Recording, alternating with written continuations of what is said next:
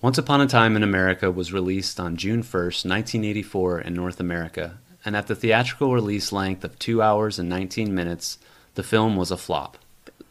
At an estimated budget of $30 million, it grossed 2.4 opening weekend and barely doubled to 5.3 by the end of its box office run.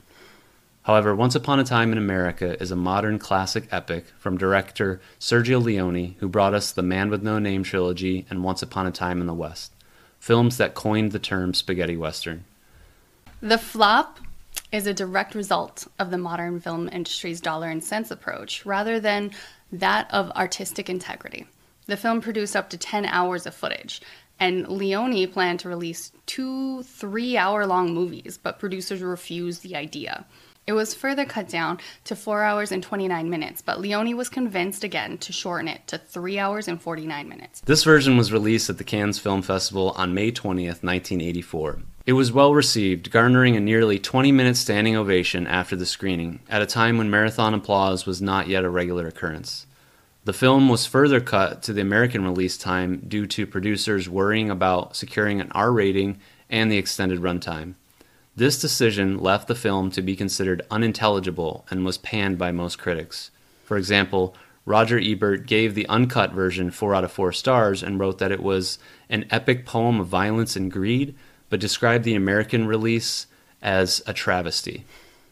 His final film before his death in 1989, Leone intended this film to be the third in an American saga, much like The Man with No Name, known as the Once Upon a Time trilogy, starting with Once Upon a Time in the West and Duck You Sucker.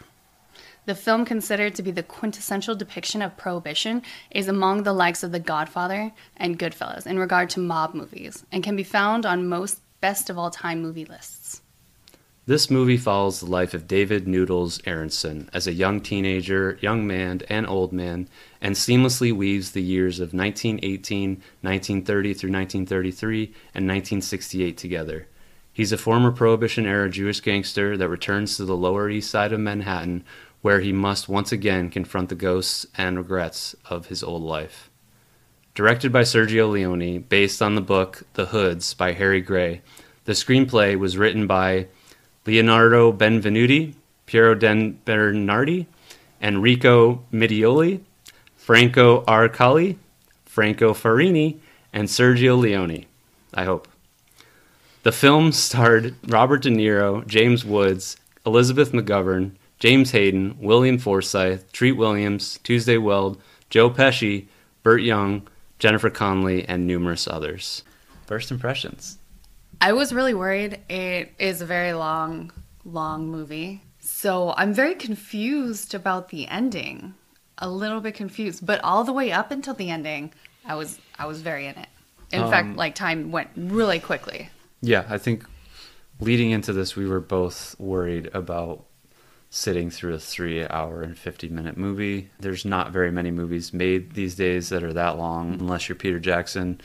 And he delivers a good amount of action to keep you awake. But I would say that this movie, for the most part, didn't drag on. It didn't drag on. There was not a lot of fat in it at all. No, I think that each scene was intentional. You definitely can tell that it was cut down because there's certainly parts, and especially at the end, which is where I also started to get confused, where you feel like they're jumping too... I missed something. Yeah. I felt like there should have been a scene here because what they're talking about now doesn't fully make sense to me. And there has since been an extended cut released, which I think was an addition of 22 minutes. So it puts it over the 4-hour mark.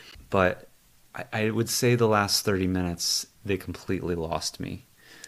And I think that maybe I missed a key bit of information at one point, and that's why I was lost. A lot happens all at the end, but that being said, to wrap up the end, yeah, it was extremely interesting. I think I can see why it's considered to be one of the best films of all time. It pops up on a lot of those lists, and we are fans of the Man with No Name trilogy, so Sergio Leone delivers for sure. I've seen Once Upon a Time in the West also. I don't know if you've seen that. I don't know. The only other one that would be in between those is Duck, You Sucker. Yeah, that's the name of the movie. Never heard of it. Probably the least well-known, at least to me, but apparently is the middle of the Once Upon a Time trilogy. So this would be trilogy? The end, but not in trilogy in the sense that trilogy in the sense that Shaun of the Dead, Hot Fuzz, and At World's End is a trilogy. Okay. Right. Not like Star Wars trilogy. Yeah. Not really connecting to each other. A little rapey for me. Oh, there was a little bit. You know what? The overall violence was really violent. It is, really like gory. Right in the beginning. Just wait till we break down. And like at the end, it was a little violent. And then there's like a couple groping scenes too. It's like there's definitely more non-consensual sex than consensual sex in this movie. Kids who have no parents or like parental supervision happening. That's because kids these days have it too easy. Maybe. But anyways, really the story, especially in the beginning, was really detailed and well explained. And the casting was amazing. Casting was good. The little kids to the grown-up kids. I agree, yeah. I thought that was... I feel like we also have to point out that Joe Pesci is in about 3 minutes of the movie. The reason that we created this podcast and chose the format that we did was to pick a star or an actor that we like. Yep. And use that star as a jumping off point to try and introduce ourselves to films we've never seen. This is a key example of that. Yeah. Who knows if we would have ever been like 3 hours and 50 minutes? Are you fucking kidding me? 2 scenes. And one scene, he's just like he's there and doesn't say anything. It never gets brought up again. Also, one of the things that confused me, like, why was he in that scene? What did that have to do with anything? Exactly. Like, maybe we're missing something that was cut out from the film. Yeah. I don't know. Let's take an even more in-depth look as we dive in to our 3rd episode. Yay. Number 3. I'm Peter. I'm Shay. And you're listening to Stellar Alignment.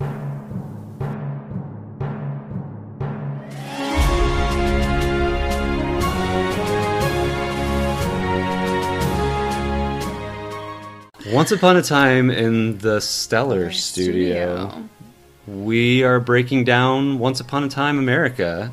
Yes. Episode 3 of Stellar Alignment today. This was a long movie. It was, but it didn't feel like a long movie. You're right. Kudos to everyone because they made a 3 hour and 50 minute movie not seem like it was 3 hours and 50 minutes. In fact, I wanted more. Let's take a deep dive. We're going to try to keep it brief. This is not going to be in proportion to the length of the movie, hopefully. Hopefully. Because the editor is going to hate me. Let's keep it as brief as possible. My very first note. I love this point. Okay. Yeah. Cool font. Yes. That's not the point you like. So during the title and the intro, very cool font.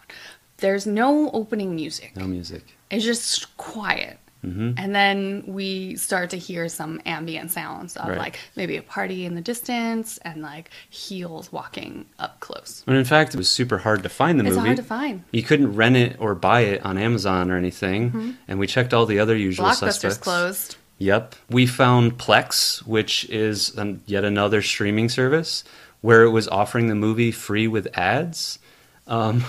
But as the movie started and there was no sound, I was like, oh, that's why it's free. There's no sound.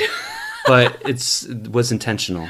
It was a very cool, cool effect. I thought that was very cool. It drew us in right away. Like, drew us in. What is happening in the background? We wind up in a dark room. The first sound is of a young lady walking into the room, realizing that there's no power in the room. She's trying a few lights, and then finally has to screw the light bulb, which an intentional leads you to believe that somebody has purposely done this. Absolutely. So a lot of suspense, a lot of mystery right away.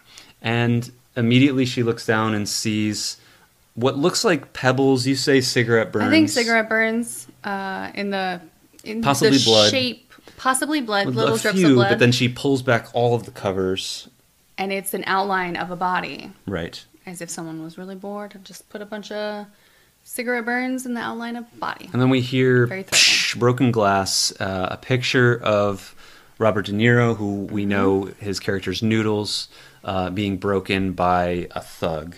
Yes. And they are there looking for Noodles. We're not sure why. No one says his name. There's a lot of mystery in the beginning. But we know that his name is Noodles. Yes. So we could either refer to him as Noodles or Robert De Niro the whole time. Yes. And Noodles is way cooler. Sorry, Bobby, but that's an awesome name. I'm going to call him De Niro. Okay. Well, to each his own. Yep. She doesn't know where he is. Mm-mm. They said, we'll give you one last chance. She's like, I really don't know. They shoot her immediately. And they shoot her immediately. Immediately. And immediately, this movie it's going to be gory. It's going to be, maybe not gory, but definitely violent. There was blood. There was blood. It wasn't super realistic. No. It's a color red that's obviously not blood. And I wonder, and we've seen this before in the Man with No Name trilogy, the blood does not look realistic. And I think part of it could be to get a specific rating. To get a lower rating. Interesting. I bet if you use blood that doesn't look real, the association gives you, is a little more lenient, possibly. Okay. Speculation, I have no idea if that's true or not. Yeah. Well, this takes us to our second scene, and there's another interrogation. And plenty more blood. Plenty more blood, a little more gore. In fact, this man has been beaten horribly. Mm-hmm. His eye is swollen up. It looks like he has some sort of physical effect. Yeah. On his face. But also weird colored blood. Weird colored blood. But it's very effective. The bruising that they've done to his eyes looks really impressive. So I think kudos to practical effects throughout the whole movie, and we'll get to more of them, but very impressive. They're asking this gentleman, where is he? And they mention they were your friends too. You're going to protect a rat. So we're getting tidbits of information here. Mm-hmm. Eventually he does give him up. It says he's in a Chinese theater. Well, he gives him up just because they basically make it known that they are going to kill him if he's at Chun Lo's Chinese theater, and they do let him live. So to their credit, they shot the woman. They did not shoot him. They're men of their word. It's Chun Lo's. I know it's Chun Lo's because I copied it off of the subtitles off the TV. Yeah. I think I was just thinking of Street Fighter. Cut to Chinese theater, where we see De Niro finally, and he's laid up in an opium den. He's got a newspaper next to him, some sort of incident with these 3 dead men. Yes. And their pictures on the front page. We don't really know who they are at this point, but obviously we're being shown this newspaper for a reason. Yes. He takes a nice big fat rip, and what I think happens is slips into either an opium-induced dream or he flashbacks to something. I'm thinking more flashback. I think maybe could be a little bit of both, but it's hard to tell because the movie's just started. We know that the movie flashbacks a lot as we move on, so it could be flashbacks, but who really knows at this point? There's a very cool transition, though, because there's a jarring phone ringing happening. It jars him awake. He smokes it to kind of relax, and then we see and hear this phone ringing throughout these flashbacks. I think I looked this up. It's a total of 24 times that the phone rings, and it goes on for 5 minutes. Wow. And you don't realize while you're watching the film, but it's just ringing and ringing. You don't really know why. Mm-hmm. Mm-hmm. And there's even a part where it rings and you see a hand going to pick up a phone, and it does, but then it continues to ring, and it turns out that that's the phone that's actually being used to call someone. Call out. Right. And also, we have to mention that during this whole flashback, we see Noodles on a street, and we see him viewing dead bodies. Yes. So there's been some sort of incident or car crash. There's a car on fire. There are dead bodies being laid out. And there's police everywhere. There's a photographer about to take a picture, and these dead bodies are getting labeled. Yeah. He's just on the sidelines at this point. Just hanging out. We see some of the faces of the dead bodies. Two of them are 2 of the men. 2 of the men that are in the newspaper. The other one is so badly burned. You can't recognize it. And that's another really good practical effect that Yes. is just the burnt body looks so realistic. So real. It looks like a skeleton with like meat that's been built up on it. Yep. Instead of someone wearing like makeup. Yeah. It was very cool. Very good. And it's like this whole sequence I noted here is it's amazing opening, taking us along on a mysterious journey with quick glimpses into the past. Mm-hmm. And I noted I'm hooked in already. The opening of the film pulls you right in. It does. It does. And it doesn't answer any questions. It's giving us information and Slowly. with very little dialogue too. This is the work of a very good filmmaker that's not just vomiting exposition at you. He's just showing you what's happening. Mm-hmm. And he leads it up to the audience to be smart enough to make connections here. It was really exciting. And I was a little shocked by the violence. Just a little bit.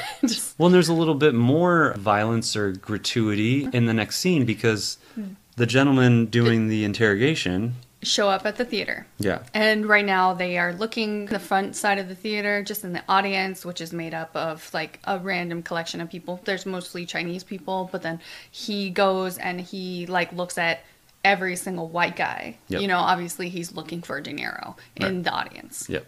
He does interrupt this guy making out with a girl in the back, and he kind of like... The guy like puffs up like, hey, what are you doing? And the guy's, you know, the mobster has a gun, and he points the gun at the guy, right? Yeah, all up in his face. And the guy gets a little intimidated, but he intimidates him even more by then pointing the gun down at... his woman's fully expressed boob. Yep. Like, the camera's... Just fully, it's a right boob shot, nipple, and then he starts gun like to nipple tweaking as the if, nipple like, with the he's gun. Like, do something. You're not gonna do anything. Exactly, and this is the beginning of a whole film of sexually explicit material. Yes. Yeah, it only escalates from here. Yes. I know that the film had to be cut down from possibly an X or something higher, and they had to cut it to get it down to an R so they could show it in regular theaters. The good news is that the attendants back in the opium den must be friendly with Noodles, and they get him out the back door. Yep. Because they know that someone's there looking for him, and he takes off. He's looking in through this window, and it's a restaurant, totally vacant. He goes around to the corner to the back. Obviously, he knows the place, and he's going to go in. Presses this really large, like, freight elevator to come down. He's looking up. He kind of looks up the shaft to see it coming down, and that's kind of the last thing that we see of him. And then it cuts to the second interrogation, which we had no idea where it was, but now we realize, like, oh, this is where that was happening. Exactly, because we hear the elevator working. Yeah. And it's going to go right up to this office. And so does the thug that sticks around with the guy that they beat. That poor, beat-up man, who we later on find out is Fat Mo. Is the owner of this establishment. This saloon. He's waiting for someone to get off the elevator, and the next thing we see is just a bullet come out the front of his face. Headshot. Yeah. Wow. Yes. Again, another good effect, great. But again, very fake-looking blood. Yes, this is true. But it doesn't ruin it for you. No, it's shocking. Yeah. But in a good way. Like, of course he's going to shoot him. Why are you stalling? Just shoot him. It's almost better because a shot like that, there wouldn't have been so much blood. You know, it kind of... And there's a lot of Tarantino-esque things because we know Tarantino is a huge Sergio Leone fan. The Once Upon a Time in Hollywood is obviously an homage to Sergio Leone's films. He has these epics just like Sergio Leone's. A Kill Bill would be a good example for this because there's tons of blood in Kill Bill. But the difference there is the blood looks real because, 20, 30 There's years a lot later. Of stylization, too. But I think in 1984, you use the fake blood and you get to do a lot of gory stuff. We were surprised as an audience, so it was very, very well done. We didn't realize that he was sneaking around the back. We kind of thought he was up to something, but had no idea. It just makes so much sense. Why? Yeah, it makes so much sense. And honestly, like, we're already like 20 or so minutes into the movie, and there has been very little dialogue other than the interrogation. So little. Super cool. Noodles, De Niro knows Fat Joe. He's like, what do you need? Do you need money? I'm going to call Eve. And we put two and two together. That Eve is the woman that's shot in the beginning. Fat Mo tells him, don't. They already went there. Then goes to a grandfather clock and takes his secret key. Says, I'm going to take the key. Fat Mo's like, it's all yours anyway. You're the last one left. He heads to a train station, and I have loved the movie trope of the train station locker. It's used so many times, and it's amazing. I wish I had one. Yeah, I wish I had a train station Forever. locker to keep a go bag in, or maybe a couple $100,000. Yeah, like... Because I have that laying why around. don't people check those? How long can you rent a train station locker for? Indefinitely. I guess so. Yeah. That's crazy. Or at least that you can in movies. There's a suitcase in there, pulls the suitcase out, opens it, and we get a behind the suitcase shot looking at his face where he's just looking down on it. So there you have another Tarantino homage in Pulp Fiction with the suitcase. Of course, there you have this gold light shining out of it. He goes back, looks in the locker, nothing there. As if he left something. And so obviously he didn't find what he needed. Right. We cut back to the side of them, and we see that the suitcase is just full of newspapers. Buys a one-way ticket to Buffalo, unfortunately, and I was wondering why he didn't go out of state or Canada. He decided to go to Buffalo. That's fine. He said the first bus out of there. Yeah, Buffalo. First bus. What? If you're gonna lay low, my Buffalo. There's so much snow. Anywhere else. I guess so. Anyways. Heads over to this little bar station concession in the corner. stand. There's this beautiful mural on the wall about Coney Island. It pans in on the wall, right? There's this like little mirror. He's suddenly years older, just fixing his suit, his scarf. Pans out. It's the same station, different mural. Right. It's Yesterday by the Beatles is playing. Yesterday, which I love how they've shown. Obviously, his aging in the face shows us that time has passed, but then they have also signified as like, it's the 60s, right? Specifically 1968. The mural on the wall is of the green apple, the love logo for the Beatles. Future old De Niro is yes, so good. I had that too. Because you got to figure, like, he's aged 35 years for the movie. Old De Niro. And this movie was almost 40 years. It's almost 40 years old. So that's roughly about the same amount of time. And you see him moving around as an old man. He's all hunched over like De Niro now is. Yeah, it moves a little slower. Kind of shuffles more than walks. Gentle. Yeah. He does such a good old him. It's so good. Yeah. It was really funny to see that. He heads by a cemetery that's being dug demolished. up. We don't know much. We don't know what's happening here. His next stop is a phone booth. We see a bartender from the outside view. He answers the phone. There's a silent exchange with like a customer where he basically kicks out the customer, locks up for the night, goes back to the phone, and realizes that De Niro's outside. He turns and looks outside and sees De Niro on the phone. De Niro goes to a side door, lets him in. It's Fat Joe. 35 years later. He is ecstatic to see him. Yeah. Noodles not so much, though. Noodles doesn't trust him now. You can tell when he opens the door and walks in, Fat Mo's like, he kind of makes the motion to go hug him, and Noodles just hands him a key. He said, I brought your key back. As if he's waiting for a reaction. You can tell that he doesn't trust him. He had the key the whole time. There's nothing in the briefcase 35 years ago.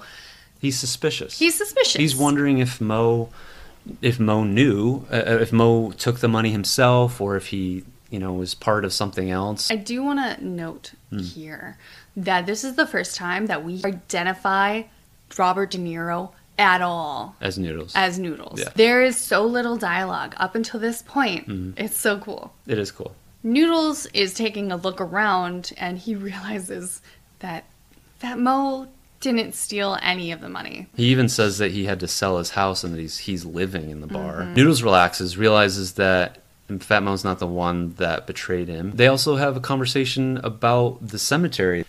Asked him about a letter that he received, letting him know that they were tearing down the cemetery, and if you had loved ones there, that you should relocate your dead, or else they're just going to get demolished, I guess. But there's also a lot of suspicion around the timing. So De Niro figured out everyone received this letter 8 months ago. He only received them maybe a couple weeks ago. So, and it was sent to his address in Buffalo, which no one should know.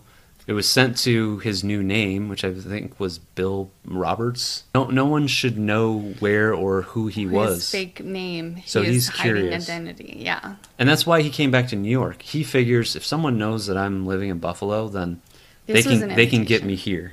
Mm-hmm. And so he goes back to New York to find out what's going on. Yes. He considers it an invitation. Yeah. Back. Right. And he's a little curious. I mean, he's getting old. Mm-hmm. Nothing much has changed. He has a little nostalgic moment. Sees a picture on the wall. Walls, yeah. Like them as kids. He sees this young woman on the wall. Asks Mo how she's doing, and we find out that that's Mo's sister. Mm-hmm. And he says that she's a big-time star. Actress. Fat Mo decides, like, hey, you're tired. I'll let you get some rest. And as he's leaving the room, he says, what have you been up to all these years? And Noodles says, I've been going to bed early. So, like, keeping his head down. Staying out of trouble. Just trying to survive and not be... low profile, just being a normal discovered. person. Yeah. Mm-hmm. But Noodles doesn't go to bed. He goes out into the other room and goes into a bathroom and gets up on the toilet and then removes a little panel from the wall, and he peeks through it out into this other room. Another very cool transition. Every time that they did a time transition from one era to another, they did something very smooth like this. We see him looking through, some music starts to play, and when it cuts and to catch him from the front side, we see a younger set of eyes. We also see through the hole, which is a young girl just practicing her dancing lessons. This is young Noodles looking at young Deborah, Fat Mo's sister, the one that he asked about in the picture. Mm-hmm. She knows that he's there. Yes, it's not a peephole. It's like a huge ass brick. It's a brick-shaped hole in the wall. So you can see half his face. She keeps like kind of looking over. He doesn't realize that she actually knows he's there. Oh. She's coyly changing, and she pulls down everything. Yep. And mind you that this is Jennifer Connelly. This is her first role. And these are supposed to be young adults, kids, I think. Kids, teens. So she's full naked on the back. Yeah. And the first thing I said, I was like, she is too young. There's even a bit of side boob. Not Jennifer Connelly. It is not Jennifer Connelly. You got to get that right out there. Body double. I looked this up because I'm like, what the? Yeah, because she's too young. That's fully illegal. Yeah, body double, not what I think was 11-year-old Jennifer Connelly when this movie was shot. She finishes getting dressed and leaves, and he wants to follow her. Second, he steps outside. 3 friends run up to Noodles, Bugsy's got a job for us. We find out eventually that these are his friends, Dominic, Patsy, and Cockeye. Mm-hmm. The job, I guess, is to what I thought was piss on newspapers. So apparently, some newspaper vendor didn't pay. Didn't pay probably like Bugsy. A protection thing or something. Yeah, some sort of squeeze. It looks like they're pissing on like his newspapers, and I was like, ha, that's funny and harmless. Pulls back a little bit, and they have these little canisters of probably kerosene or gasoline or something, and then they each throw a match on it, and it's a newsstand. It goes up immediately. So fast. It's full of paper and wood. Yeah. It was like a little light arson, destroy the whole newsstand. That's a whole family's livelihood, most likely. Bugsy gave him a choice. So they could either take the $1. 3 of them want to do that, but Noodles doesn't want to. He doesn't want to take the $1 because Noodles is smart. This is how we learn that Noodles is kind of the head of the gang a little bit, and he's also the smart one. Because instead of taking the $1, he knows, no, I don't need this $1. Give me an opportunity to try and steal more from somebody else. They go to roll a drunk, which I think is just mug a drunk. So they get help from the bartender. They kick out a drunk, and they kind of choose which one who looks wealthy, like nice done, and looks drunk enough that they could easily jump him. Exactly. They head down the street a little bit to try and wait for this guy, but they pick a spot where just across the street a cop shows up that they refer to as fart face. With They them. want to bail. No, they want to bail. Again, it's Noodles is like, no. There's a cart down the road. It's coming up. It's going to block him. We're good. Just as it rolls up, they notice another young man about the same age as Noodles, but driving the cart. He sees them. They see him. And the next thing we know is as the drunk does walk just behind the cart, the kid stops the cart. He jumps off and he grabs the drunk and says, "Oh my goodness, you're drunker than something." It's like, "Let me take you home," and picks him up and puts him on the cart. And he rides off with their drunk. With their target. It's like he knew what they were up to. Saw an opportunity himself. Exactly. Which I think was the film's way of saying, like, hey, here's Noodles' match. Maybe this is foreshadowing someone who can compete with Noodles. They lose out on their opportunity with the drunk. And they didn't even get the dollar. The friends are mad because they didn't even get the dollar. So they all head home. And we realize that it looks like they all live in the same apartment building together. Which probably makes sense if they are all They're all friends. Living Lower East Side, Manhattan. Noodles heads into one of the bathrooms and sits down on the can. And then he hears the voice of a young woman, checks through the peephole, and sees her coming. And I thought he locked the door, but then she opens it, and he actually unlocked the door. So she would walk in on him. So that she would catch him with his pants down. And then he just spreads his legs open and is like, "You like what you see?" This kid is like 14. The bathroom scene accurate to the time of what young boys would probably do to get lucky. Show you mine, show me yours. But looking's never enough, right? Yeah. When you're that age, like, and she walks in and closes it, and she's like, "It's all right," or something like that. Yeah, I've seen a few. What have you seen? None. And he's like, "Well, show me yours," and she does. And he, like, can't help himself. He goes over and he starts, like, groping her, and she's like, "Whoa, no." One hand down her shirt. Yeah. No touchy, just looky or something like that. Yeah, or something. She kind of offers this bargain. If you bring me, like, a dessert with, like... cream pastry or something. Some sort of really nice dessert. That's her going rate, I guess. I don't know. You can have whatever you want. The next thing we see is the kid that was on the cart. Looks like he's moving into the same apartment. Yeah, the same building. Moving in from the Bronx, he says. We find out that his name is Max. Noodles is like, "Hey, what the hell? You rolled our drunk." Max kind of flashes the pocket watch of the drunk in Noodles' face. Is like, "Yeah, look what I got. You didn't get it." And they kind of have some words, but then Fartface shows up again. "Where did you get this?" And they're like, "It's mine." And he said, "Prove it." It's like, since when do you have to prove that something belongs to you? Well, Max is like, "No, it's mine. I gave it to him."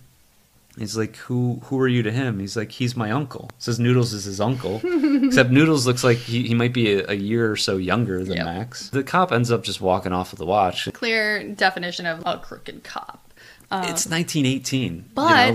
it was dog eat dog, I guess. You have crooked cops. It's just the way it is. But at the same time, it kind of brought the boys together. True. Like almost immediately after that. They bonded over this, and Noodles ends up helping him move into the house. Yeah. The next thing we see is their buddy Patsy buying a pastry. Patsy buys a pastry. Maybe somebody told him what the going rate was. He got wind. That this young lady has a going rate. Heads over to her place, knocks on her door. Patsy's like 11 or something. He's adorable and small. He goes there. She's taking a bath, so he waits in the hall with the pastry, and he can't help himself. And I even noticed, like, which base urge wins first, hunger or sex? He's too young and likes the whipped cream too much. He ends up eating the He ate the pastry. whole thing. I also had to know $100 the kid eats it before he gets some. He's not there yet. Patsy sees the cop follow that same young hussy up onto the roof. Noodles grabs Max, who has a camera, and they go up, and it turns out that this is the cop, the same cop, Fartface, and he's banging this minor on the roof, the one that, has sex for pastry. And they get a picture of him, and they basically blackmail him. You're gonna look the other way. You're gonna let things slide the way you do for Bugsy. And you're gonna give us that pocket watch back, and you're gonna pay for our round with this girl. And Noodles says, "Oh, it's my first time, and a lousy cop is paying for it." It's funny because Noodles is like tough talking this cop, and Noodles is like maybe 14. Yeah. You think? Maybe. And it just made me think, is like, it kind of makes sense. It's 1918. You know, kids that age are out on the streets and they're trying to, you know, survive. It's very different now. It's, yeah. And the thing is like, that's progress, right? Is just 100 years later, you look at young generations now as soft, and as being soft or entitled, and it's like, this is what progress has created, you know? Like, we don't live in situations like this anymore. No. Where at 14 years old, you're doing laundry up on the roof and you're also meeting with a crooked cop and he's banging you. It's amazing how much progress just in the last 100 years has happened, you know, because this movie takes place between 1918 and up to the 1930s, and we're kind of smack dab in the middle of that, yet 100 years later. And that was Prohibition. Like, literally, Prohibition was 100 years ago, you know? And, like, it's so crazy to think that we're now talking into a computer that we're going to send out into basically space so people can listen to it. Yeah. And these kids are like, you know, scrapping on the streets just so they can get a nickel. We have a scene with Noodles and Deborah. Jennifer Connelly, the girl from the beginning. The girl that we can tell Noodles is pining for. Yes. There's a different sort of category, like, he's created in his head for his, like, love of Deborah, and then, like, other women and, like, sex. Yeah. Like, already as this little kid.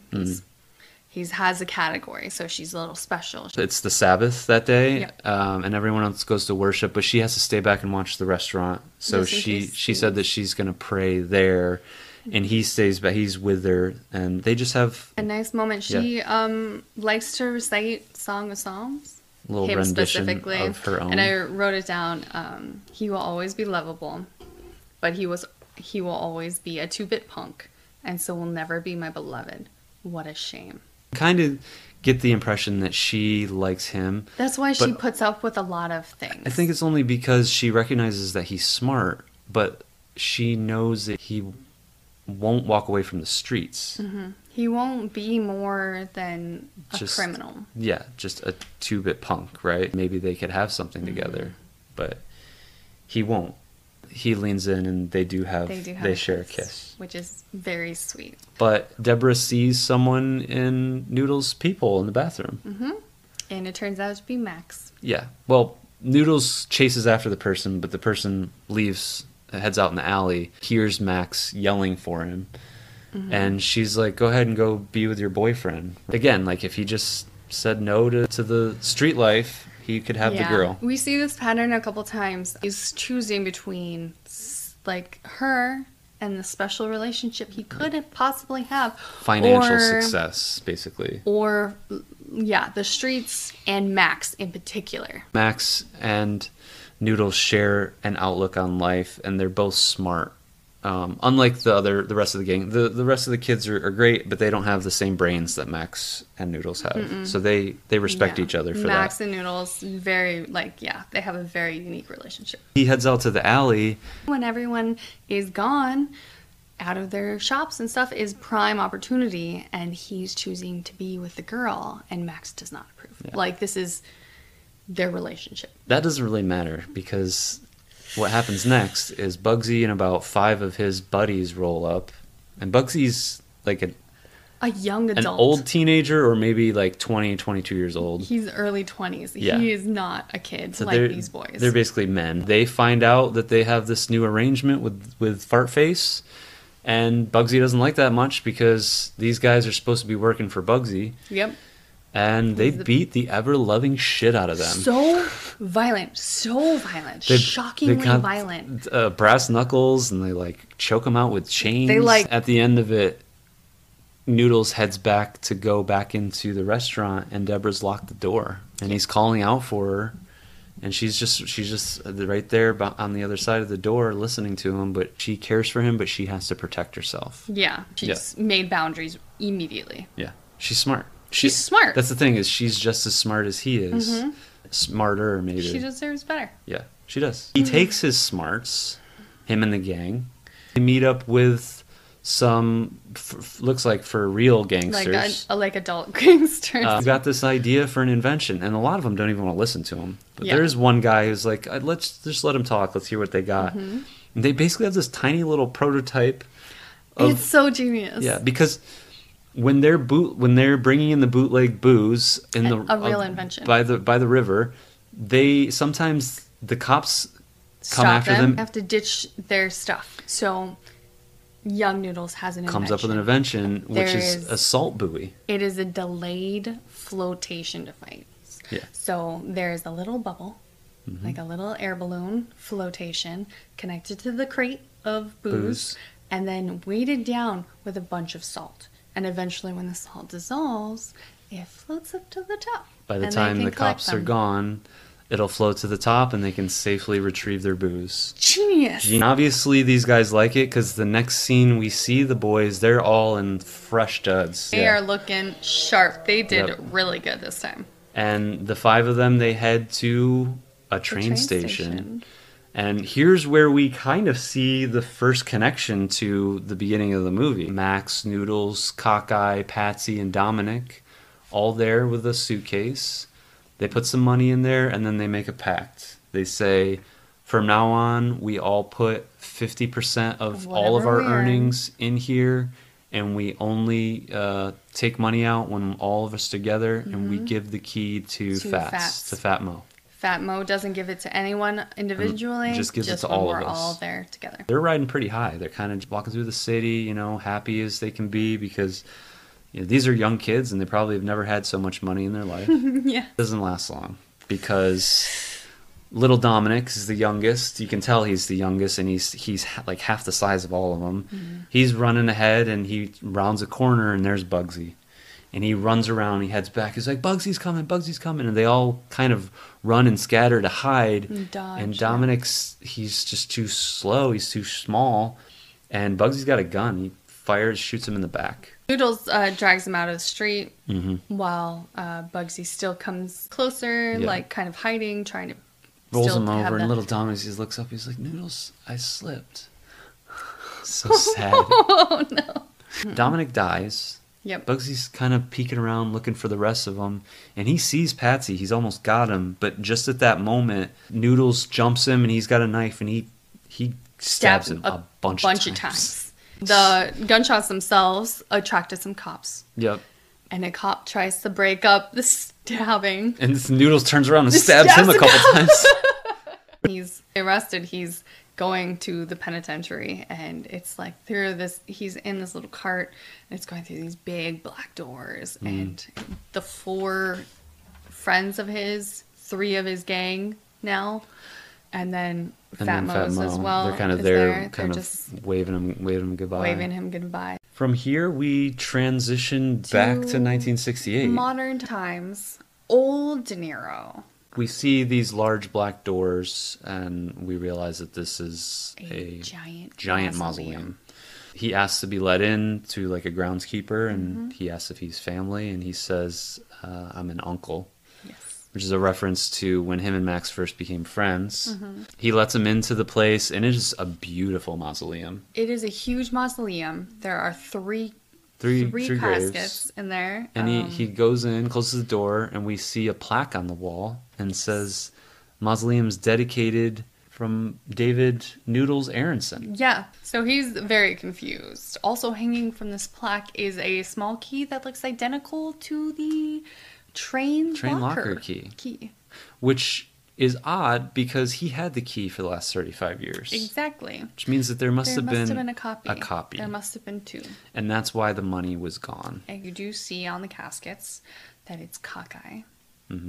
Patsy. And it's Patsy. And it's Max. Yep. How they got moved there, we don't know. It's a mystery. It's a mystery to him. He takes the key, goes back to the train station again. Yes. And guess what's in there now? He opens a locker. Same one. Other view of just the back of the case and him looking into it, and this time we see a side shot, and it is full of money. Full of cash. One of the stacks is wrapped with a band that says advance payment for your next job. Whatever that means. Whatever the F that means. He's also confused. He knows that someone knows who he's pretending to be and where he was living. which he thinks is unsafe. Yeah. But he also is wondering, like, if they know where I am, why haven't they killed me? Why have I come back here? Why did they wait this long? So he's not really sure, but he takes the case, obviously, because it's full of cash, and he leaves. And on his way out, he's a little paranoid because he's walking around with a case full of cash. He also is just probably thinking, like, is someone watching me to catch me in the act and then kill me? Exactly. And then, like, he just hears stuff. He's outside in It's dark. 1968 it's New nighttime. York, and it's dangerous. He hears footsteps, and he kind of starts to run because he's a little spooked. And There's then a weird... super awesome transition here because what it actually is some young people playing Frisbee, and we see this Frisbee kind of fly over Robert De Niro's head, and then it cuts to the back of Somebody grabbing the suitcase. The back of the suitcase and someone grabbing it. Hand. But it is actually a transition back to 1930, and it's young Max, played by James Woods, And Robert De Niro, young Robert De Niro. taking the case out of Noodles' hand as he just walks out of jail. Picks him up in a hearse. He says it's a good cover. On the side of the hearse, why go on living when we can bury you for $49.50? Which I thought was kind of funny. Did you notice that? I didn't notice that. Yeah. That's pretty funny. Opens the door to the back of the hearse, and Max has got a stiff back there. Yeah. A young beautiful, girl, very 26. sad. He's like, we just dead. picked up a fresh stiff. He pulls down the blanket. She's completely nude. Super nude. Here we go with more gratuitous nudity. Yeah. Turns out she's alive. Yeah, And, she wakes up. She's a hooker. She Yeah. pulls Pulls him Noodles into the you know, back of the he truck. has like a celebration lay in the back of a hearse. I mean, that's a good friend. You know what? That's a pretty good friend. Yeah. If I ever went away to prison, I would expect nothing Of course, less. babe. I'll get you a good hooker. Yeah, thanks. You're welcome. He takes him back to Fat Mo's. Yes. Fat And Mo's, Fat which Mo's is has changed a little bit. it is banging. It Because is- Fats is now in charge of Fat Mo's, not his father anymore, regular Mo. The gang also has a little establishment in the back. They got a speakeasy back there. They are impeccably dressed, so we can tell that they're doing well. We Yes. see Patsy, played by James Hayden. And we see Cockeye, played by William Forsythe. They're happy to see him. They have a glass together, Yeah. which they pour out of the radiator. They have a little tap that's hidden in the radiator. In the radiator. Which is a nice Straight touch. booze. Very cute. Great casting. Mm. The little kids to the adult characters are so good. He sees another person that he recognizes sitting at the bar also, Deborah. And she's very well cast as well. Also, the only thing alarming is very low Sultry and voice. sultry voice. I know was you not expecting during that. the movie you were like, "Whoa." All right. Catch up a little bit. Yeah. And then- I even have on here he has a chance again. Already Deborah is It was Happy to strangely see him. happy to see him. she They have heard a that he was there connection. and she wanted to say hi. But Max is calling Noodles again into the other room. And it's a choice between Deborah and Max. Who's he gonna I choose? say he had his chance again to walk away with Deborah or go back to the life of crime. He can't help himself. I think he's choosing himself over choosing her. I don't think he thinks that he can be good. Okay, He's- like he can't he's- live up to it. He's scared that he wouldn't be able to live up to it, to be what she knows that he can be. And she knows that he can. Because he's smart. Right. Going to the streets is easy. Going with her is hard. Yeah. Max is calling him away because they've got a friend that they want Noodles to meet. It's Joe Pesci! It's an hour and 48 minutes into the film, and we've got a Pesci sighting. Finally, it's Joe Pesci. It's Joe Pesci. The fact that Pesci is in this made us Let make us the see decision it. to watch it. And even though he's only in this scene and only one other scene, super happy that I watched this movie. Me too. It's a movie that I've heard about for years, and just you look at 3 hours and 50 minutes and you're like, God, I really don't know. But worth it. It was worth it. This movie was amazing. His character does not have super memorable lines. No memorable lines, but I do He commands attention. I do like his portrayal. We get a lot of tough guy mobster from Pesci, obviously that we see in Goodfellas and Casino, but we don't get this kind of boss-like Very restrained mobster that reserved. we get with Minoldi. Mr. Minoldi. Or Frankie. Frankie. Who likes his friends. People and that people that he I respect, respects. and my friends call me Frankie. They walk in, the first thing he says to them is like, the 4 horsemen of the apocalypse to the gang. He's there to introduce the gang to a man named Joe from Michigan. Yep, who's a fucking slob. He's a super big slob. Animal, gross hands in his food. He was eating the whole time, telling a story, grease on his face. I think that they want us to know that he's a shit person. And we find Right out away. pretty quickly that he's a shit person. He's there because he wants the gang to do a job for him. Frankie, Joe Pesci's character, respects him. You don't need to know You about the didn't things need he to know does. about- You don't know how. He'll be doing a lot of things in the future. You don't need to know how he got here or what he's gonna go and do in the future. Very vague, misleading, but this is the introduction we get to Joe. And Joe basically wants the guys to steal some diamonds. He heard about these diamonds being moved. They're in transit right now, being kept at this place and that he knows of. And he wants the guys to go take care of it. Says it's kids' work. Kids work. And Noodles says, well, why aren't you having kids do it? And Joe Pesci says, well, excuse me, Noodles. It's so reserved. Yeah. In such a reserved. What he and means by mature, kids' work is that it's easy. articulate.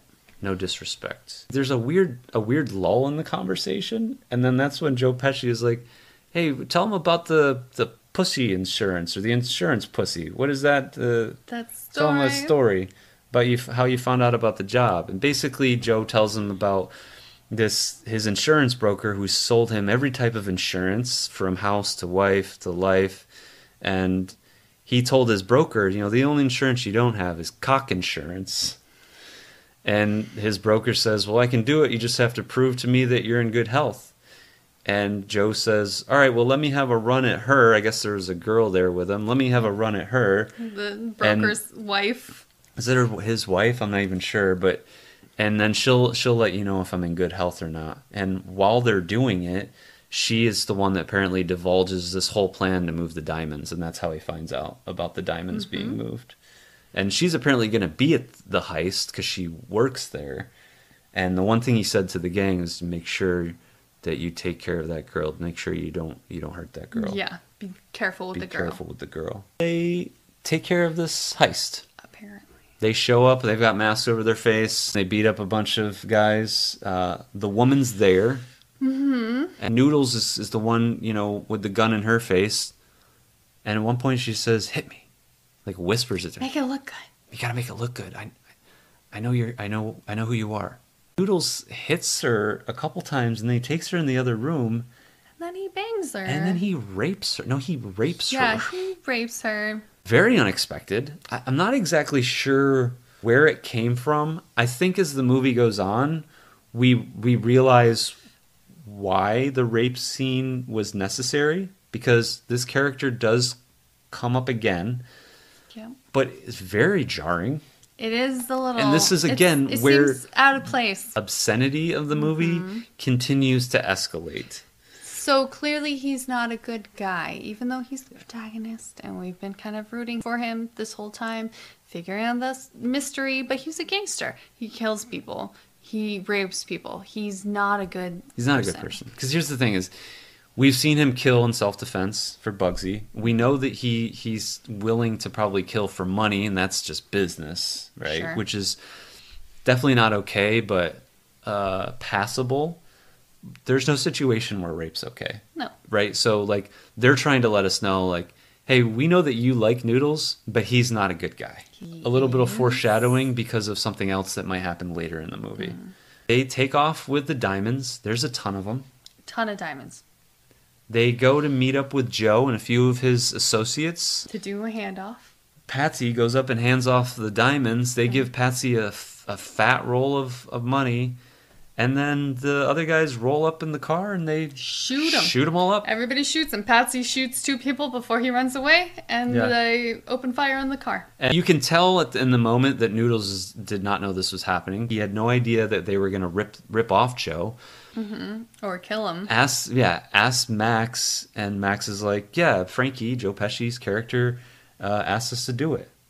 You know, it was part of the deal the whole time.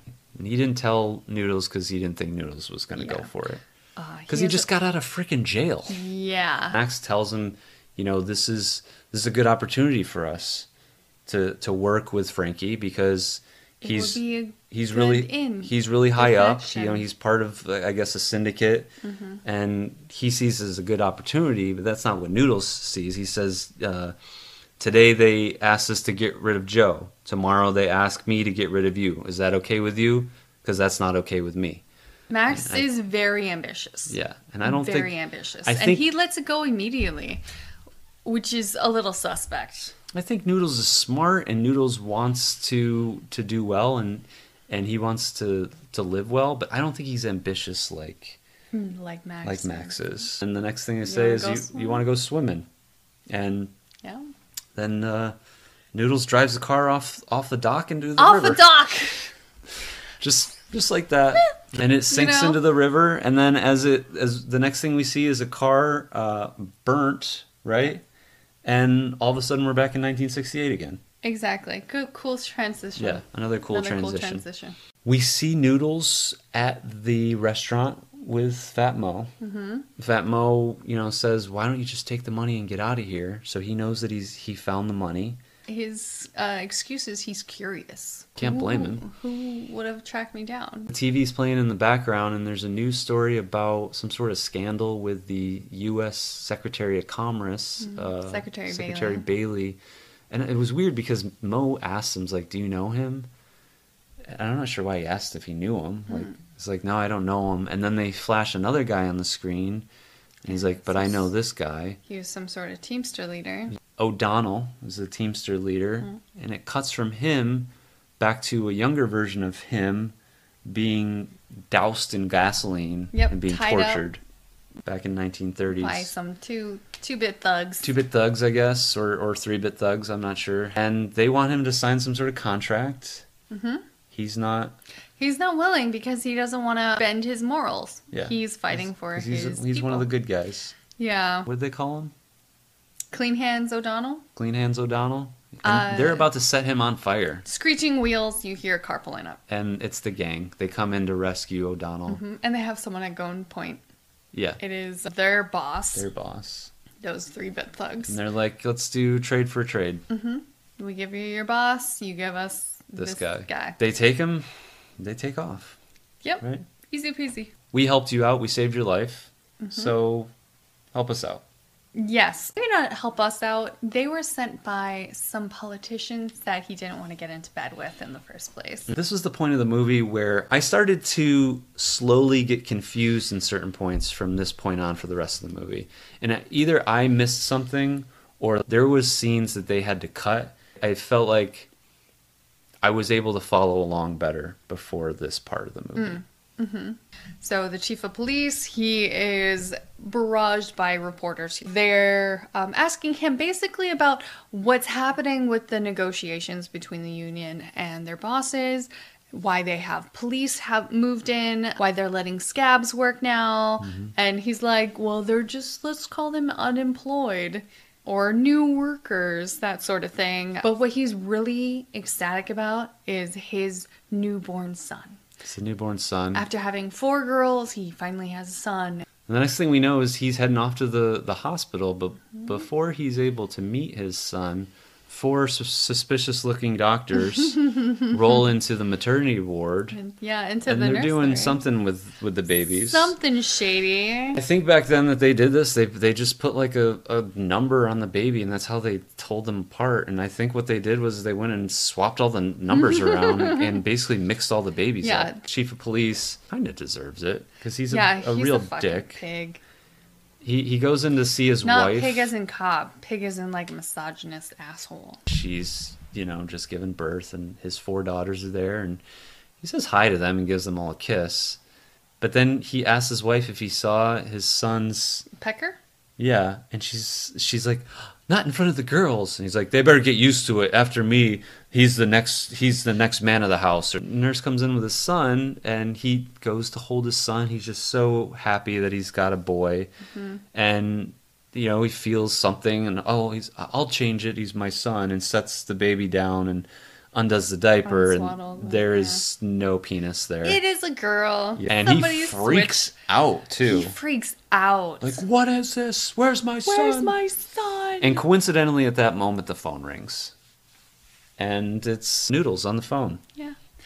Giving him the lowdown. It almost seems like he tries to be civil and, like, talks it out. And then, like, just starts barking orders when this guy can't be calmed down. Get rid of the cops. Get rid of the scabs. Let the union work it out with their bosses. Themselves. And then we'll let you know which baby is yours. Which baby is yours. But turns out the gang had a list, and they lost the list. So they don't know which baby is his. So they just come up with a number, and he gets probably some random person's baby. Everyone probably got someone's random person's baby. Who knows how many they switched? They switched all of them. They want... Why? They only needed to switch one. I feel like, that's true. They had to switch two babies with each other. That's it. They definitely alluded to the fact that they switched all the babies. And they laughed about it like they were fate. Yeah. They were giving some kids these are not good people. lives, and then some babies bad lives. Not good people. And they're laughing about this whole thing, and the back room of the speakeasy. Cockeye sees through a peephole. And there's this blonde that walks in that he recognizes. The woman from the robbery. It is. And the one that De Niro raped. They I guess. I have her called back to the office and said, these guys back here said that they know you. She goes back, she says, I don't know them. They put masks over their face, and she says, oh, I recognize you. Right? She's not freaking out. And then she says, I do know one of you better than the rest, though. Which one are you? And then they all whip out their dicks, and they're like, let's see how good your memory is. And then she, like, goes by each one, handles them each a little, and then stops at James Woods and is like, it was you, right? It wasn't. But then she continues to slow down. They just, start making out with him, and then she starts groping Robert De Niro's joint, and then it's like, let's have a threesome. She also learned that she was married, but she does it with several guys at once while her own husband watches through people. Robert De Niro says, I've got a date. I got a date. He's wearing a tux. Dressed up as, It turns out his date is with Deborah. Finally. He whisks her away. Mm-hmm. Off to a restaurant by the ocean, which apparently is closed for the season, but he has opened just for them. It is this huge romantic gesture. The entire waitstaff is there. Every table's set so she can pick the one that she wants. There's a band playing. Are you dancing? And he says, are you asking? She says, I'm asking. And he says, I'm dancing. They have a discussion about... They talk about a lot. They get pretty serious. She talks about... that he was always special. She felt like she needed to do something with her life because she was also ambitious. He talks about his time in prison, too, and he mentions, the two things that he kept remembering when he was in there was Dominic. And he says, I slipped right after Bugsy shot him. Mm-hmm. And then the other thing was her.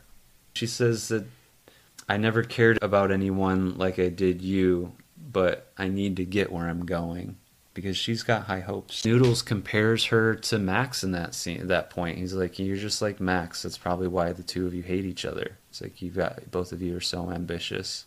He tells her, "Nobody can love you like I loved you." And but unfortunately, has bad news. She tells him that she's moving to Hollywood tomorrow.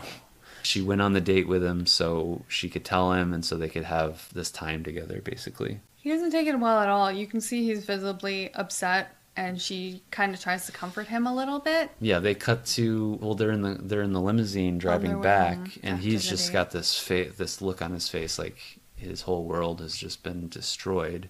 Yeah. She kind of tries to comfort him, and they end up kissing a little bit, and then it starts to turn bad and rough, and we see Noodles rape somebody again. Yes. But not just anyone. The woman that he he's been cares about the most. in love with this whole time. Almost like he... And she's... Unlike Carol, she is not... There's no mixed signals even here. Slightly into it at all. Yeah. It was kind of long, too, and very uncomfortable to watch. And it makes... That's what I said about the scene with Carol earlier, where it's like, they're letting us know that Noodles is not a good guy, and it feels like maybe they're giving us a heads up. You think this is bad, just wait, you know? Yeah.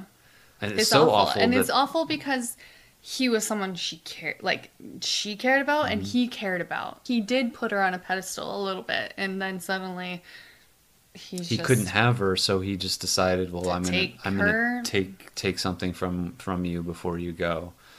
It's so bad that the driver finally pulls over, opens the back door, and at that point, Noodles comes to his senses, but like he gets out, and then he's like, "Oh, Deborah," and she's like, "Get away from me!" Yeah, Noodles tries to offer the driver money, he's like, "Take care of her," and the driver's like, doesn't even take the tip. He's like, walks away, totally gets in the car, and then drives off. A note here says, "More rape?" ? Exclamation point. And he doesn't actually care for anyone but himself. I think, at least at this part, I think he, like you said, he had her up on a pedestal, but I don't like something he wanted to earn, and then it's just like didn't get a chance. It's just like what he's earned on the streets. He can't manage that type of emotional connection, I think. Like a psychopath. Yeah, maybe. The next day, literally tomorrow, he catches up with her. She's on the train. They see each other. She pulls down the shade in her window. Yeah, this is her, like, there's no redemption. Yeah. And then there's an intermission. And we come back from the intermission, and we get Noodles arriving at the back office at the Speakeasy where the gang is. Fat Mo's there, too. And apparently some time has passed. Yeah, but we're not really sure. We're not sure exactly what's happening. Time has passed. They sits down on the couch, asks Mo for some coffee, and... No one says anything. And then stirs his coffee for a good minute, and that's all you can hear. It's like everyone is just waiting on someone to break the ice, and no one's doing it. Does everybody know? Like, this is what I was thinking. That he attacked her? Yeah. I have the most dramatic coffee stir ever on film. Also, Carol is in the room now, too. Carol is now in the room. And Max gives Noodles a payment, says that they had a job that they did, and gave him his cut. Hawkeye said he went to look for him and found him in the opium den. He didn't even recognize him. Called him Deborah. Max kind of picks on him, says, "You're off, with your girlfriend." And Noodles is like, "Well, what the hell is she doing here?" Oh, yeah, this is a weird spot too. Yeah, because then James Woods like, "I don't care about her. What, do you want her to leave?" He's like, "I'll tell her to leave." And he's like, "Get the fuck out of here." Yeah. And then you got this like, "Shut the fuck up! Shut the fuck up! Get the fuck out of here!" With James Woods just just going insane, like crazy on her. He says, "Don't say I never had a way with women." Yeah. And then everybody laughs. They just kind of chuckle. Like, we get a phone call from O'Donnell. He's a little worried. He calls them, says that he might need a little protection at their next rally. So he asks the guys if they might be able to help. And in that moment, a car rolls up. There's a drive-by shooting. And they start to shoot him, and he just barely gets away, but takes a couple in the leg. They have some sort of retaliation. The gang, the four of them, shoot up basically their opposition, kill all the flunkies, and spare the boss. Yes. They go to meet him in the hospital to make sure he's okay. O'Donnell knows that they've got his back, even though he tries to stay clean. Sharky, on the other hand, doesn't seem like he's very clean. But in this moment, there's talk out there that Prohibition's coming to an end. Yeah. And this Sharky guy has a proposition for the gang. He says, "What are you guys going to do? You can't keep dealing in illegal booze because it's not going to be illegal soon." And he propositions some sort of truck fleet kind of thing. That all the stuff that they've been running booze with. All he needs to do is reach out to the union leader who can't say no. You just saved his life. Max sees opportunity. He wants to go for it. Noodles doesn't see it. Max tells him, You like the stink of the streets," or something. "You'll never be better than the streets," or something. Noodles says, "I like the stink of the streets. It makes me feel good, and I like the smell of it. It opens up my lungs. It gives me a hard-on." He's going to take a quick R&R. He's going to go yen at the seashore down south in Florida. Gets on one elevator, then he gets off just in the elevator next to him. Max gets off. And he's like, hey, I'll go with you to Florida. Take a yen at the seashore together. I feel like we missed a scene here, too. I also feel like we missed a scene or two because as they walk out, who do we see walk in? Joe Pesci! But Joe Pesci. He has We've no been lines. waiting for him. No lines. He walks in. He kind of half turns so we can recognize that it's him. Yes. And then that's it. He must be going up to Talk see to Sharky. Joe Pesci's there. Yeah. He's still in communication with James Woods. Right. Why else would he know to go there? A lot of things are happening, and it's not spelt out, so we just have to speculate a little bit. Right. And I assume there were other scenes that were cut. Possibly. Or we missed something. Next, we see a beautiful hotel in Florida. We see Carol there with Max, and we see the woman that is shot at the very beginning of the movie with Noodles. Yes. We know to be Eve. He's obviously found someone to replace Deborah, at least in a physical sense. She's the one that walks up with a newspaper. It says, Volstead Act repealed. Prohibition's over. Noodles says to Max, like, so what next? And Max is drawing in the sand, and he draws a little flag that says FR on it. He wants to rob the Federal Reserve? Yes. He's insane. Pretty tough. Yeah. Unless your last name's Gruber, you better not even think about it. Noodles doesn't want to do it. In fact, he says, you're crazy. Max fucking loses it. Freaks out at that. Kind of out of nowhere. It was super jarring. It's like, we get another taste of James Woods, like, don't you ever fucking call me insane again. He doesn't freak out a lot, but when he does... It's intense. It's intense. Yeah, we're not really sure where it comes from. But then that's just kind of the end of it. Max goes off. He walks along the shoreline for a little bit. Then the next thing we know is we're back in New York. Federal Reserve is still on the mind, apparently. Carol decides to have a chat with Noodles. Just one-on-one, her and him. Because she's worried about Max, and she's worried that he's not going to let this Federal Reserve thing go, and she knows it's not going to work out for them. She's calling it a suicide mission. Mm-hmm. She's feeding him this idea that if they were just all behind bars, he couldn't rob the Federal Reserve. He'd let it go. That he would let it go. That if you guys did a couple years, just a you short would just stint, be like mellowed out after that. I would think that if I went away to jail for a year or two, that I would want to even more when I got out. That's neither here nor there. She puts this idea in Noodles' head that, maybe you drop a dime on yourselves, some sort of small crime. Next scene from there is celebrating the end of Prohibition by giving Fat Moe's speakeasy a send-off. A lot of booze that they got to get rid of. They're going to sell off the rest of their stuff. Do another pickup. Right? Just normal job. Just one last job, before I retire. Sort of situation. We see Noodles head into the office next to the speakeasy, and he locks the door. Very out of character. And he goes and picks up the phone. This is maybe the scene that we saw in the beginning, when he was having that little opium flashback during the phone ringing. We also know from the beginning when he was running from the guys that are chasing him, when he went to Fat Moe's, there was the remnants of a party inside. We're at the point where we think we're about to tie up loose ends. If he makes a phone call, it rings a while. The person on the other line says police department or something like that. And it takes him a moment before he actually gets it out. The guy on the other is like, hello, anyone there? I got a good tip for you. I got a good tip for you. And we don't actually hear the conversation after that. What we see is Max try to open the door, but it's locked. Knocks on it. Noodles lets him in. What's up with you? You're drinking like a fish out there. What's trying to tell Noodles maybe you shouldn't go? Trying to talk him out of going to this last And what does Noodles round. say? He says, where you go, I go. Yeah. Max brings up the Federal Reserve again. Noodles, he says he's crazy again. Noodles forgets and calls him crazy, and this time Max bangs him on the back of the head a couple times. Yeah. Knocks him out. Is it intentional? I think it's intentional. I think the whole thing is intentional. And we know why it's intentional. We're getting to this. Yeah. We jump to 68 from this part, where now Noodles is at a retirement home. And he's with Carol. Carol, an old Carol. And this is very jarring too, because I don't remember a good transition here, and all of a sudden it's just like, oh, now he's meeting with Carol in 1968. And she's this alive. is again, she's cool. Could be some scenes that got cut here that should have been left in. She's talking about Max, letting him know that Max's father died in an insane asylum.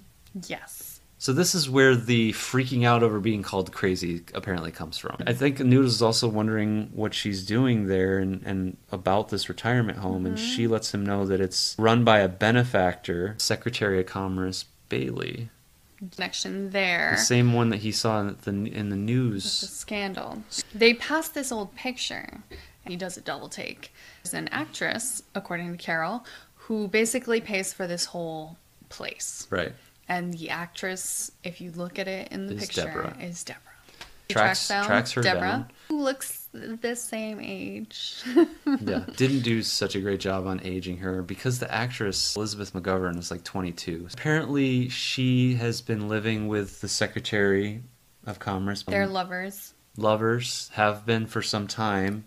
He had married rich, and his wife died in childbirth. Made wealthy on the West Coast. I'm not sure when this happens because this is either something we missed or it wasn't actually spoken about in the movie.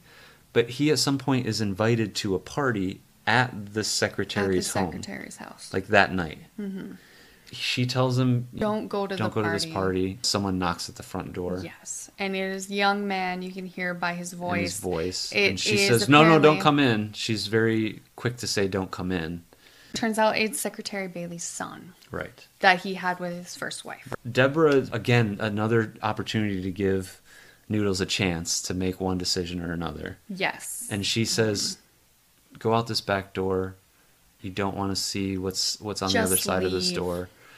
And Noodles, he needs to know. He's curious. So he heads out the front door. He sees Bailey's son, who is the spitting image of a young Max. In fact, it's the exact same actor. Exact same actor, but like with red hair. Yeah. Obviously, Secretary Bailey is Max. Gone and assumed did name. not die. We also know that there was a dead body with the three bodies that was unidentifiable. He's the one that purchased the mausoleum and put it in Noodles' name, left him the key, left him the money in the locker, and says, here's a down payment for your next job. Invited him to this ball. Noodles goes. Because he's curious. He meets with the secretary, and it is obviously... He wants to see it. It's fucking James Woods. Obviously Max. But the entire time, Noodles continues to refer to him as Secretary and Mr. Bailey. He refuses to recognize him as Max. Max totally is like, I'm the one that betrayed you. I had Carol manipulate you into calling the cops. This was my entire plan. I stole your life. Yeah. Now that he's in too deep, he's going to be killed. An assassination attempt once. But he would only really accept it from Noodles. So this is what the down payment is to kill kill him. But Noodles doesn't want to do it. He says, my friend Max died 35 years ago. He just continues to refer to him as Mr. Bailey. He doesn't want to help him out by killing him. It would be a waste of a life if something that he built like this, were to just be gone. We see a bit of a change, obviously, in the 35 years of living alone and living kind of just a ordinary life. But is it torture in itself, like not giving him an easy way out? I think so. I think he figures like you don't deserve me killing you, and he's also that's also not who Noodles is anymore either. Maybe he just doesn't want to think that Max, his friend, his partner in crime, betrayed him, and like refuses to acknowledge. There's like a lot of feelings that I have about this ending. Maybe he can't just accept it, and that's why he continues to call him Secretary Bailey, because he's just like, you're not my friend. That friend is dead to me. That's the reality that he's lived his entire life since. Yes. Thinking longer than he was responsible for that death too. Mm-hmm. Like his friends. He thought it was his fault. Yeah, that he ratted them out. The cops showed up and they were killed by the cops, but the cops turned out to be in on it. Max divulges all of it. The cops were in on it. It was a syndicate Syndicate's job. in on it, yeah. Honestly, if Noodles didn't get away when he did, he also would have been killed. Max would have had him killed. Yeah, but Max knocks him out, though. And he also tells him not to go. I think he tries to save him. I don't think he intended to have Noodles be killed. He saves Noodles by knocking him out. I think he didn't really care that much about Patsy and Cockeye, but he cared about Noodles because they had that general respect for each other because they both felt that they were each smart. Yeah. He leaves. He goes out the back door. Goes out the back door. Heads out onto the street. The next thing that we see is kind of weird. Big ass Mack truck out front. Mm-hmm. Garbage truck looking thing. And it starts up at one point. Starts to slowly drive away. James Wood. And then you see Max walk out. Yeah. Walking towards. Along with. As the Mack truck pulls up. And then the Mack truck pulls by Max. And then as it pulls past where he would have been, Max is gone. And in that time, you hear this auger fire up in the back of the dump truck. And as it rolls by Noodles, he looks in the back and you just see the auger turning. Of course, you don't see blood or anything like that. You don't see blood or anything. But my question is, does Max jump onto the truck or does he jump into the auger? I don't think he's dead. I think he means to disappear. I think that's the point of him going. He was there, truck passes, and he's gone. Why the auger, though? Is it meant to just leave kind of an unanswered question for the audience? Maybe to signify the death of this life that he had built. I'm not sure. He's got to leave, and he's got to leave Secretary Bailey behind, basically. He's got to change himself again. Possibly. I don't think it really matters. I think that Max has been dead to him for a really long time. Our final transition back to 1933. Mm-hmm. And we see Noodles entering the opium den. Mm-hmm.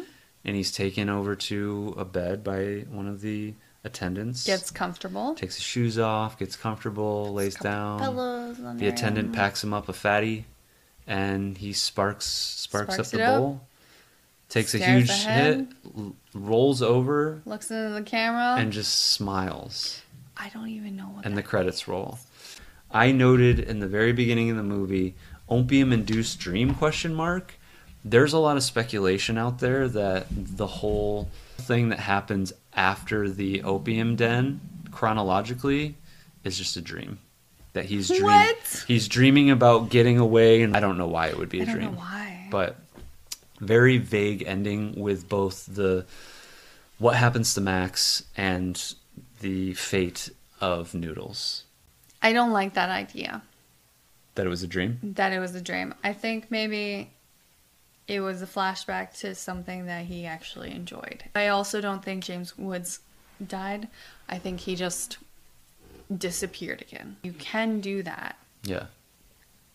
Back in the day when nobody there's knows no what you internet. look like. And you could disappear. No camera phones, and super easy. You could just become a Secretary of Commerce. I wish, you know what? We should watch the full. I wish they'd made the 2 movies of 3 hours. There's an extended cut out there. There's an extended cut that's close to Sergio Leone's 4 hour and 29 minute version.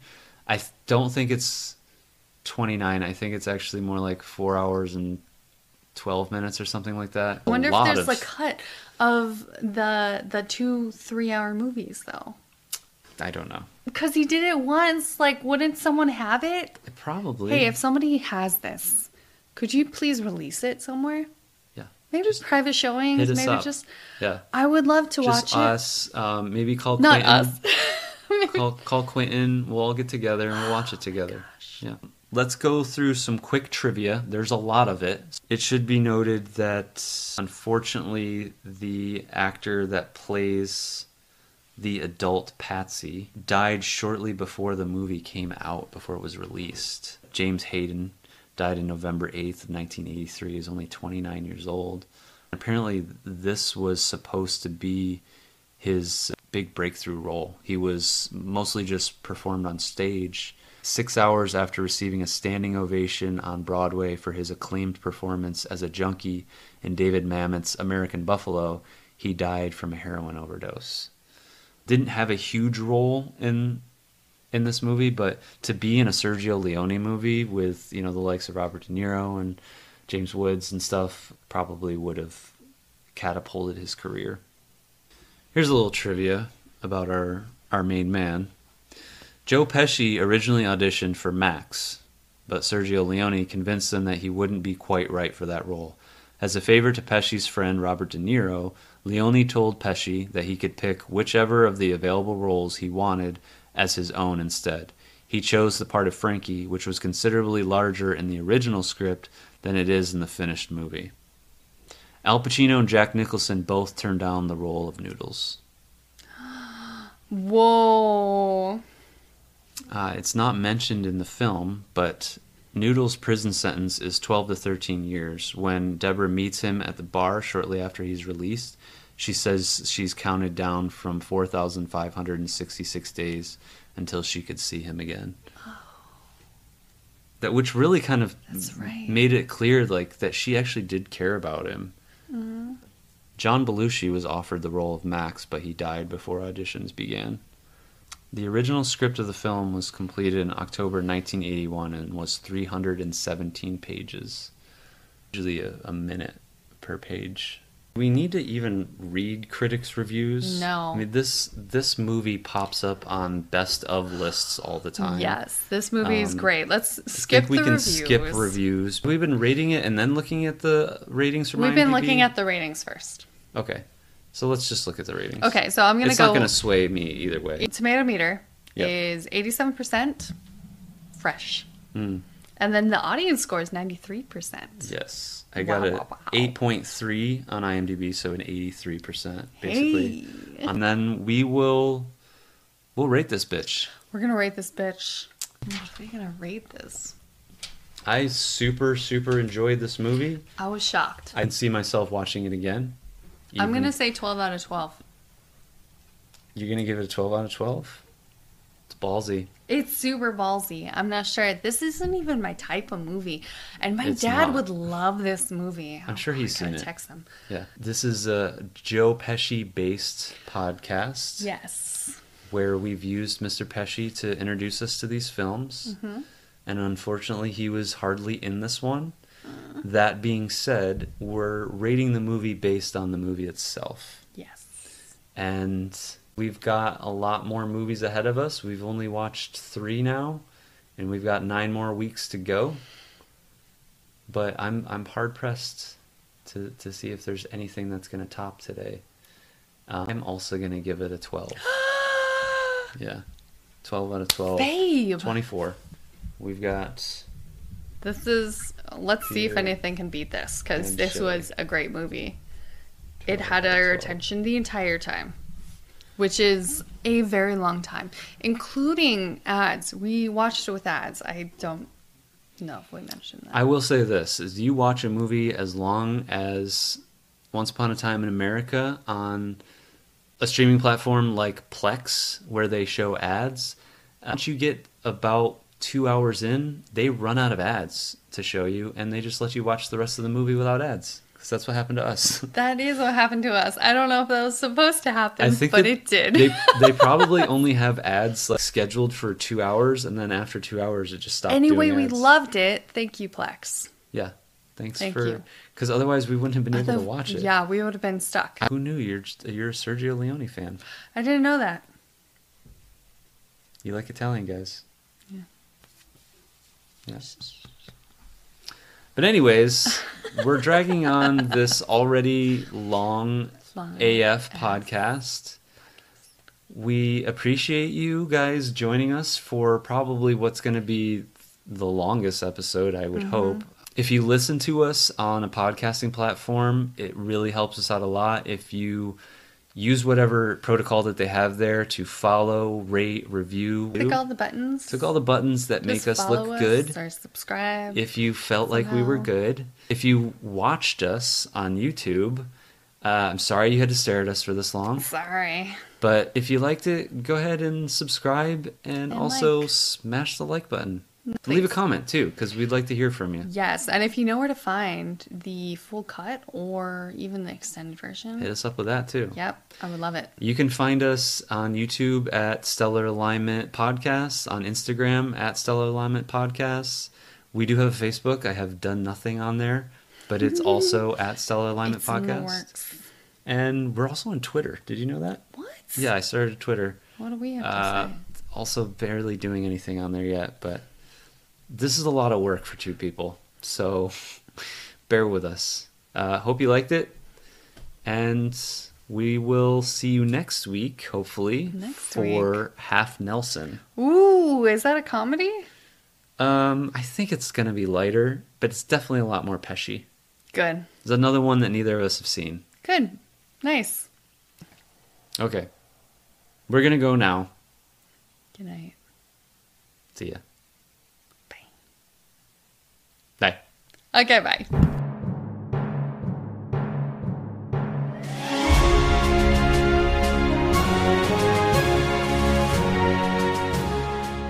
They're doing pretty good for themselves. They are dressed to the T's. Like, they are... That's not a saying. Oh. They're dressed to the nines. Okay, sorry. So, they are dressed to the nines. That's not a saying. I'm kidding. You son of a bitch!